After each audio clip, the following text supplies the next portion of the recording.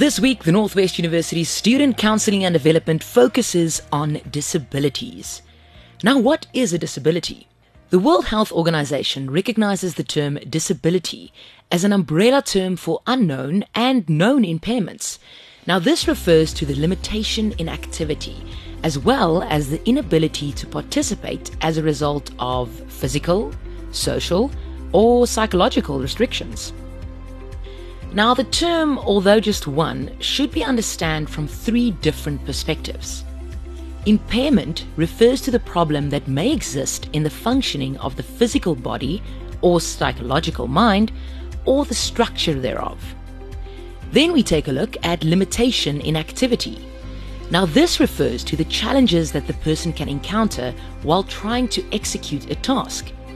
And lastly, the restriction in participation. Now, this may refer to the problem experienced by an individual in involvement in a life situation. So, disability is a very complex phenomenon that reflects interactions between the features of a person's body and mind with the features of the society in which they may live. The South African Human Rights Commission derives its definition of a disability from the United Nations Convention on the Rights of Persons with Disabilities. And it is explained as a concept that comes into being when individuals with impairments interact with attitudinal and environmental barriers, resulting in the elimination of opportunities to participate actively in everyday life and in an equal sense with others. Now, how do we know that there's a disability?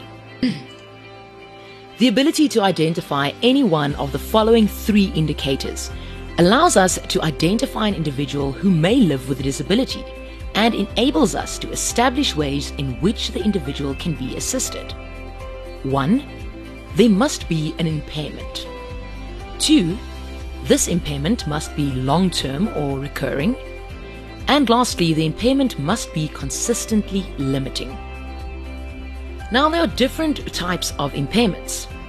Physical or mobility impairments may be congenital or the result of an accident or age or the inability of the brain to coordinate functioning with the rest of the body.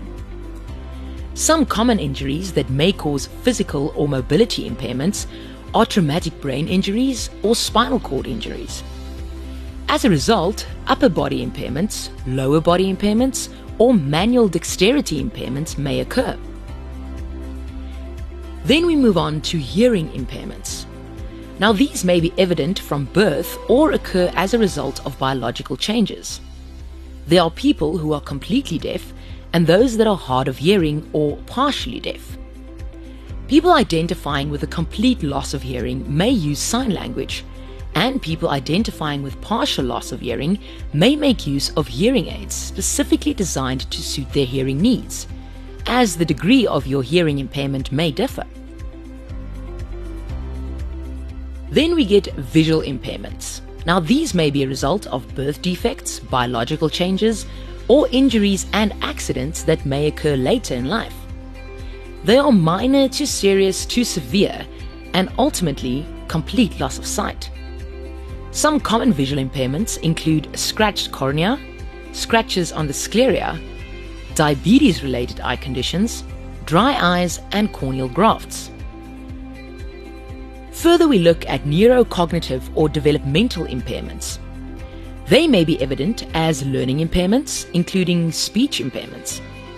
People with these impairments may suffer from learning difficulties such as dyslexia or dyscalculia.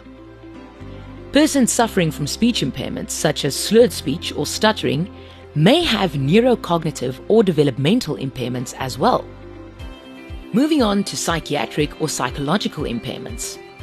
Now, these may be understood as mental health impairments that affect your behavior, feeling, and mood. They may be inherent or may develop as a result of challenges in biopsychological changes, as well as external changes in the environment that may result from emotional or psychological traumas. Some known psychiatric or psychological impairments include stress, anxiety, or mood and personality disorders. Pharmacological treatments, like medications, are often used for these impairments.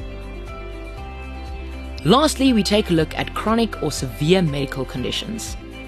These refers to conditions that may be invisible to the eye and may cause so much pain that they affect the day-to-day functioning of the individual diagnosed with it. These may be long-term or short-term, and may include arthritis, diabetes, or even lupus. People identifying with these conditions may try to manage their conditions with constant chronic medication. Now, when it comes to disabilities or impairments, there are a couple of do's and don'ts. So, what should you do? Refer to them as people with disabilities, the disability community. Speak to them directly about what they may need. They know best, and impairment is not a sign of ignorance. Offer assistance, but politely and patiently wait for it to be accepted. And here are the don'ts. Never refer to them as the disabled or the handicapped. Never speak to them behind their back or assume that they do not have the mental capacity to understand what they may need. And never ask personal questions about a person's disability unless they voluntarily share the information. There are a lot of inspirations out there if you'd like to look at examples of people with disabilities that absolutely live their best lives. One of these people is Nick Vujicic, who was born without arms or legs. So do yourself a favor and go check out a life-changing inspirational speech and his inspirational videos, one of the best of all time. You can find these on YouTube.